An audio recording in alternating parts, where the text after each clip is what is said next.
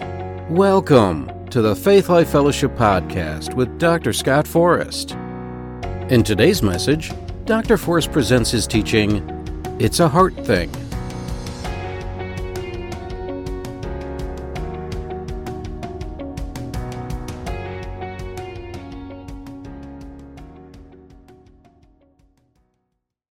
All right, praise the Lord. I want to talk to you this morning about your heart. And for lack of a better title, and with a little suggestion from my wife, I'm calling it, It's a Heart Thing. It's a heart thing.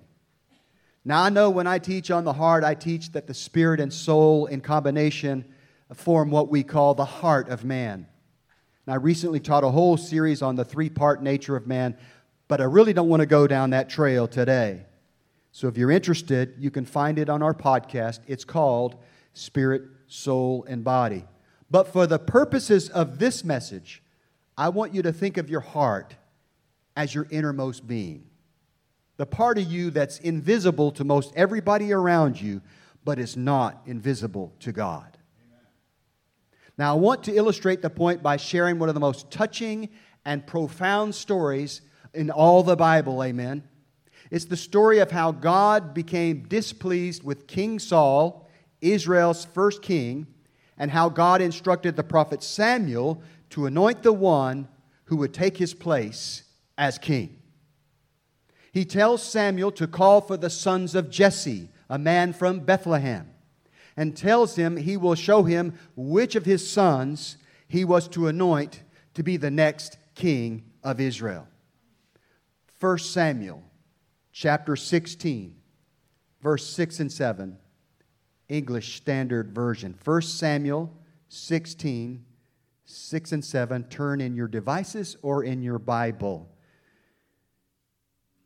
When they came, this is talking about Jesse and his sons. When they came, he, the prophet Samuel, looked on Eliab and thought, surely the Lord's anointed is before him. But the Lord said to Samuel, do not look on his appearance or on the height of his stature, because I have rejected him. For the Lord sees not as man sees. Man looks on the outward appearance, but the Lord looks on the heart. Isn't that wonderful?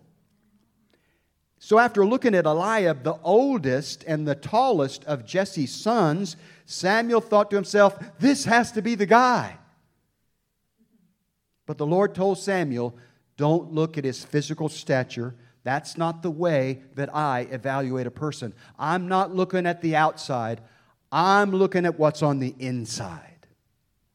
I'm after their heart, and I want to find out if they're after mine. And if you read the rest of the story, after passing 7 of his sons before Samuel, none of which were acceptable to the Lord, he asked Jesse, do you have any more sons? So let's pick it up here in 1 Samuel. Skip on down to verse 11. Then Samuel said to Jesse, are all your sons here? And he said, there remains yet the youngest. Some translations also say the smallest. So the youngest and the smallest. But behold, he is keeping the sheep. And Samuel said to Jesse, send and get him, for we will not sit down till he comes here. In other words, we're not going to sit down. We're not going to fellowship. We're not going to have dinner. We're not going to do anything until I've seen all the sons of Jesse, just like the Lord told me to. Amen. Verse 12. And Jesse sent and brought him in. Now he was ruddy and had beautiful eyes and was handsome. And the Lord said, arise, anoint him, for this is he. So did a little study. Ruddy means to be red. So evidently he had red hair, a peaches and cream complexion, and beautiful eyes. David was a handsome young ginger, as they say these days. Verse 13. Then Samuel took the horn of oil and anointed him in the midst of his brothers. And the Spirit of the Lord rushed upon David from that day forward, and Samuel rose up and went to Ramah.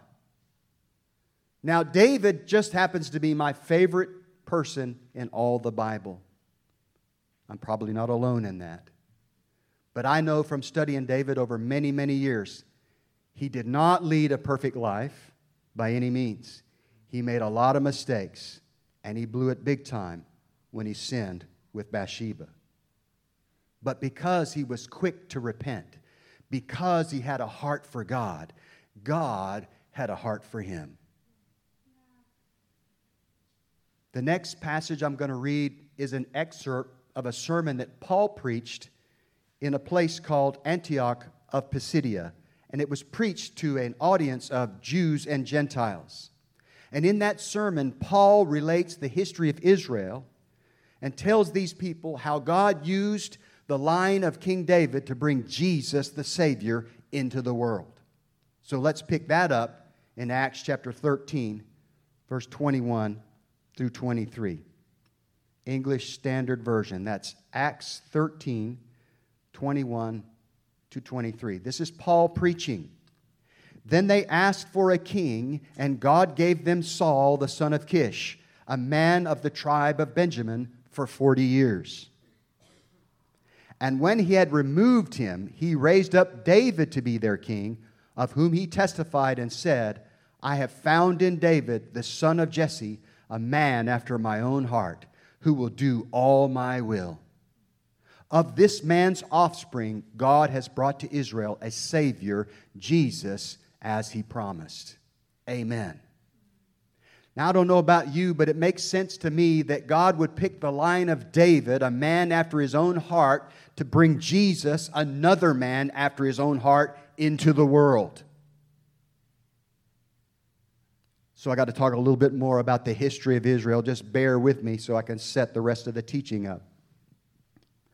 So prior to the return from Babylonian captivity, the predominant issue with the nation of Israel was idolatry, the worship of false gods. It was idolatry that had caused God to bring judgment on the house of Israel through the hands of the Babylonian Empire. And they were under their domination for 70 years, during which time they utterly destroyed the city of Jerusalem and the temple that Solomon had built. How tragic is that? God anointed Solomon to build that temple, and then He allowed it to be destroyed because of their sin. And all the best and the brightest of Israel were carried away captive to the city of Babylon. So after almost 2 generations of captivity, the people of Israel returned to their homeland. So let's fast forward from then about 500 years in the future to the time of Jesus, and it seems that the pendulum concerning the nation of Israel had swung in the opposite direction. They went from an utter disdain for the laws of God and the worship of false gods to an obsession with laws and ordinances. They had even over the years added their own interpretations and their own tradition to the law that was given to Moses. And it turned into a system of complicated and burdensome laws and ordinances placed upon the people. Jesus was so disgusted by it, He scolded the Pharisees, the leading religious party of the day, and told them that they had made the Word of God completely ineffective because of their tradition. The whole point of the law was completely lost to the religious leadership of Jesus' day. In an attempt to fulfill the letter of the law, they had missed entirely the spirit of the law. Amen. The Apostle Paul puts it this way. He said, the letter of the law kills, but the Spirit gives life. Amen. 2 Corinthians 3:6. Jesus, again, addresses the scribes and Pharisees. Matthew 23, verse 23 and 24. New King James Version. Matthew 23, 23 and 24. This is Jesus speaking. Woe to you, scribes and Pharisees, hypocrites, for you pay tithe of mint and anise and cumin and have neglected the weightier matters of the law, justice and mercy and faith. These you ought to have done without leaving the others undone. Blind guides who strain out a gnat and swallow a camel. This is called hyperbole, and Jesus used it a lot. It is emphasis by exaggeration. He's saying, you choke when a gnat flies in your mouth, but you openly swallow a camel. In other words, you have completely missed the big picture concerning the law. And they were taking things to ridiculous extremes. So I want to read another example where Jesus points out that the Pharisees had an obsession with the nuances and the intricacies of the law. Matthew chapter 12, verse 1 through 7. Matthew chapter 12, verse 1 through 7, New King James Version. At that time, Jesus went through the grain fields on the Sabbath, and his disciples were hungry and began to pluck heads of grain and to eat. Now, a little bit of background. This was actually allowed by the law. After the harvest was over, the poor and others were allowed to glean and eat whatever was left over in the fields. But the Pharisees were upset because they were doing it on the Sabbath. Verse 2. And when the Pharisees saw it, they said to him, "Look, your disciples are doing what is not lawful to do on the Sabbath." Mind you, that's their interpretation. Then Jesus literally takes them to school on proper interpretation of the law, and it's awesome, starting in verse 3. But he said to them, "Have you not read what David did when he was hungry, he and those who were with him? How he entered the house of God and ate the showbread, which was not lawful for him to eat, nor for those who were with him, but only for the priests?" Listen, David and his men at this time were on the run from King Saul. And because the priests didn't have any ordinary bread, they fed them with the showbread, the ceremonial bread of the house of God. It would be like I did when I was an acolyte and broke into the wafers and ate some of the wafers that I wasn't supposed to eat. I was an acolyte in the Episcopal Church. I grew up in the Episcopal Church. Amen. We would also get into the wine and tip it back as well. An acolyte, they're the little boys in the robes that put the candles out and light them and put them out and do all kind of other stuff like that. That's an acolyte. So anyway, to give them this bread to eat might have been technically wrong, but it was necessary and right to show mercy and compassion to David and his men. That's the balance that they were missing.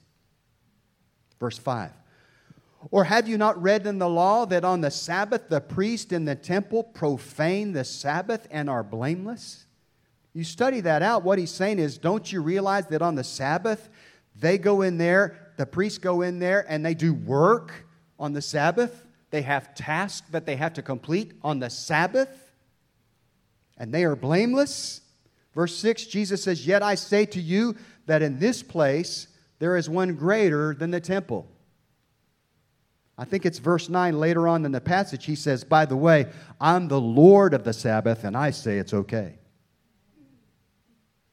Verse 7, "But if you had known what this means, I desire mercy and not sacrifice, you would not have condemned the guiltless." Now, this is a quote from the prophet Hosea, who expressed pretty much the same heartfelt sentiment to the people of his day. Hosea chapter 6, verse 6.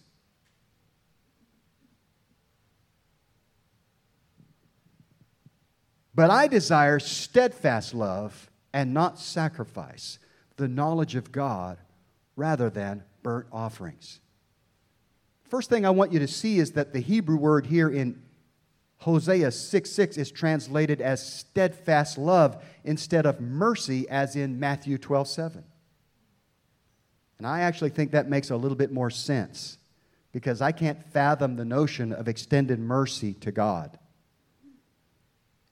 So to me, steadfast love is more fitting than mercy and makes more sense in this setting. So what God is saying through these scriptures that we just read to a people who were under the law is that He was more interested in capturing their heart than whether they could fulfill every technical detail of the law. I want your steadfast love, He says. I want you to know me more than what you can do for me. I want you to be a people that are after my heart because I'm after yours.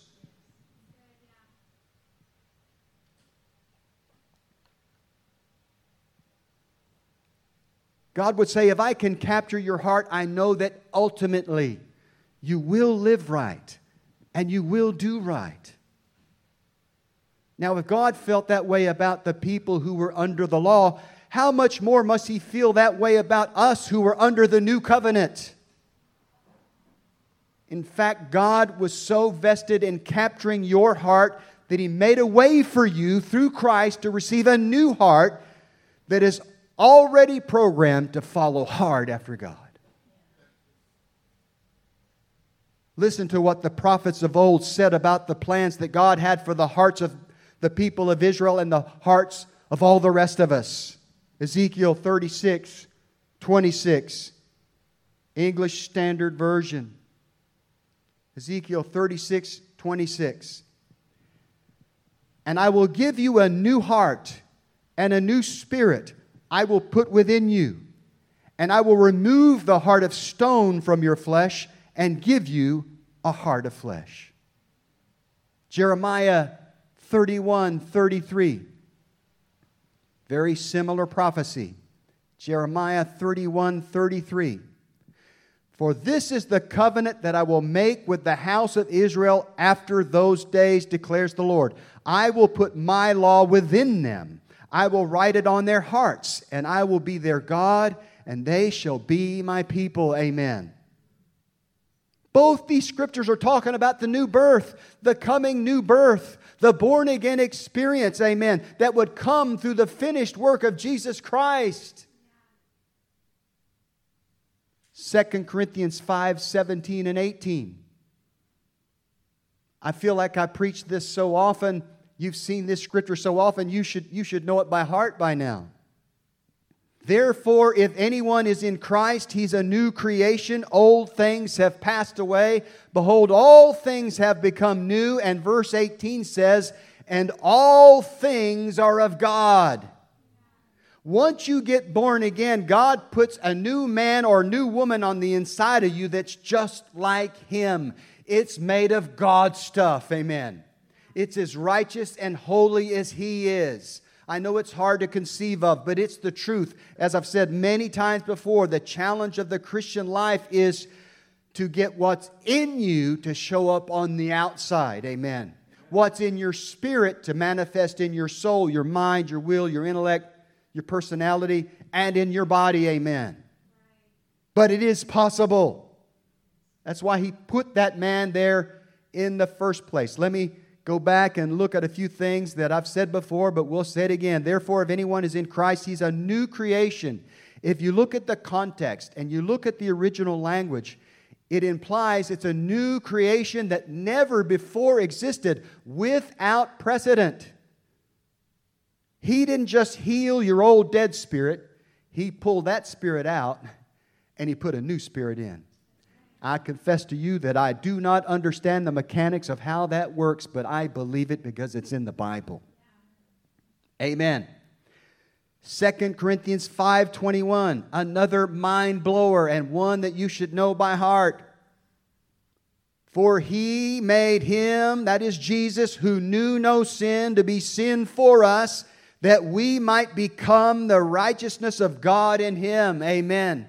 The moment you were born again, you became the righteousness of God in Him. Not in you, not in your righteousness, in Him and in His righteousness. Amen. It's fundamental, but many times we forget. There is a man on the inside of us that always wants to do the right thing, that always wants to pray, that always wants to worship God, that always wants to read your Bible, that always wants to walk in love. There is a person in there like that. You just need to learn how to tap into him or her. So kind of circling back a little bit, so what was the purpose of the law? Why was it even necessary? Why not just cut to the chase? Well, there's a fascinating passage in Galatians chapter 3 that really explains it very well. Galatians 3, verse 23 and 24. I'll be reading in the New King James Version. That's Galatians 3, 23 and 24. This is Paul speaking under the inspiration of the Holy Spirit. But before faith came, we were kept under guard by the law, kept for the faith which would afterward be revealed.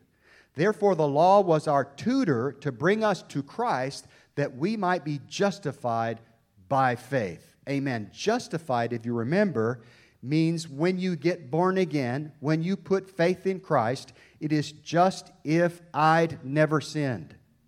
Amen. It's a good way to remember what justification means.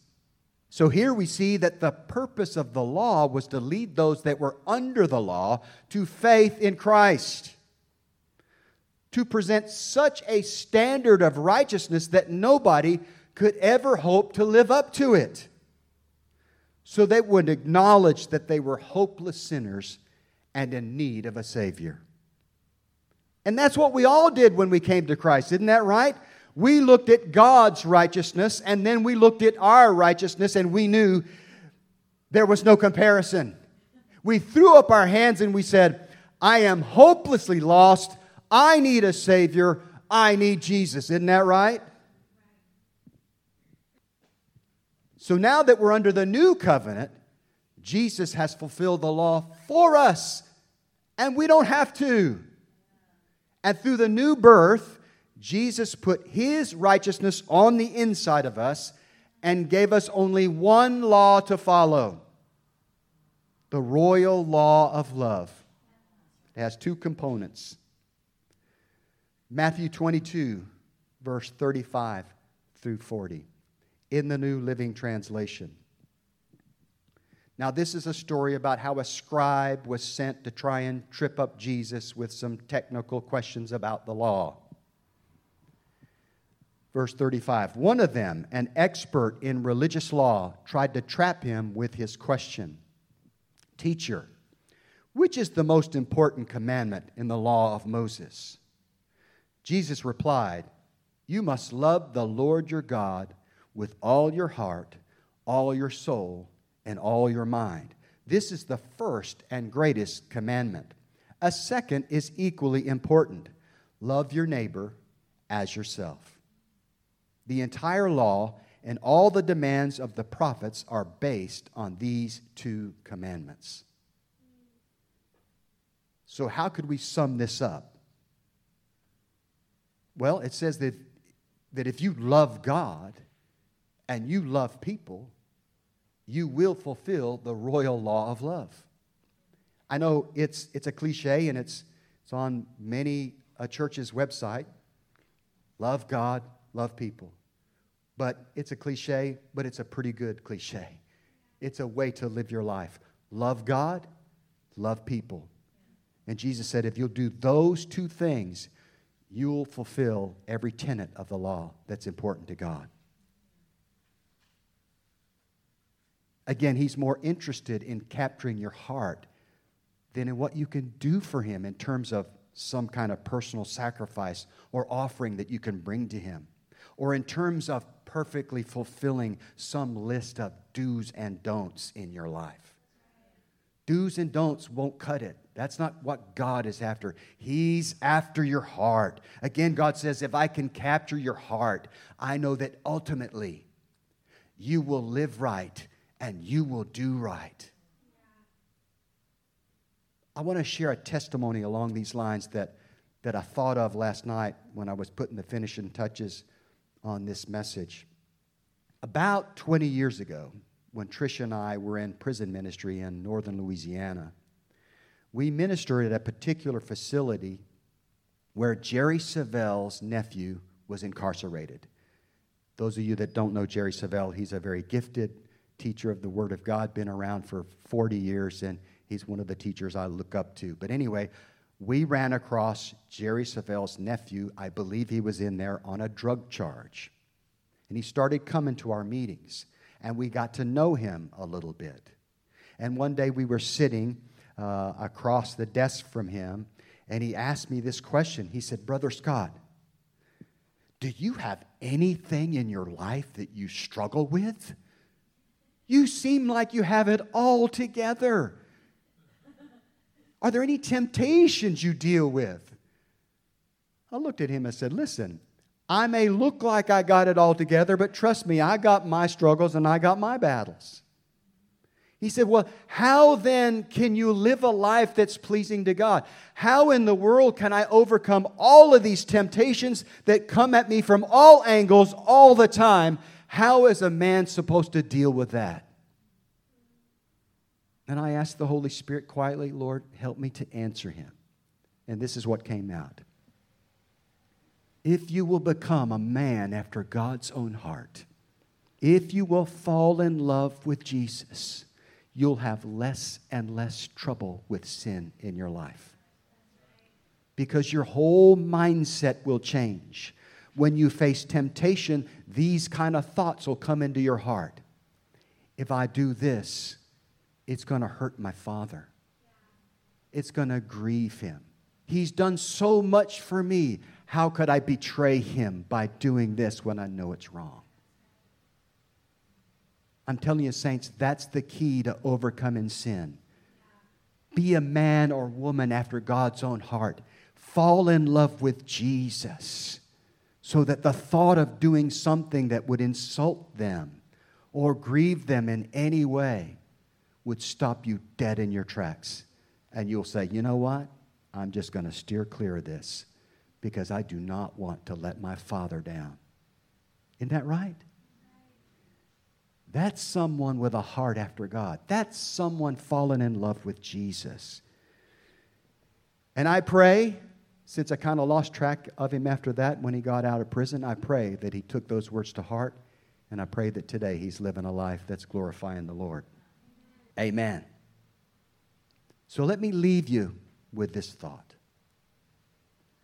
God is after your heart. It's clear from the Word of God.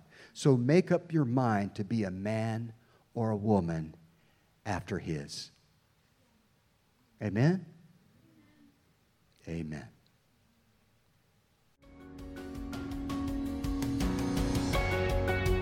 We hope you enjoyed Dr. Forrest's message. It's a heart thing. If you were blessed by this message and would like to donate to our ministry, you can do so by visiting our website at gofaithlife.com. If you're in the Wilmington area and are looking for a place to worship, come join us on Sunday at 9:45 a.m. for coffee and fellowship and 10:30 for worship and service. If you would like to learn more about us and hear more of Dr. Forrest's teachings, visit our website at gofaithlife.com. Also, visit and like our Facebook page at Faith Life Wilmington.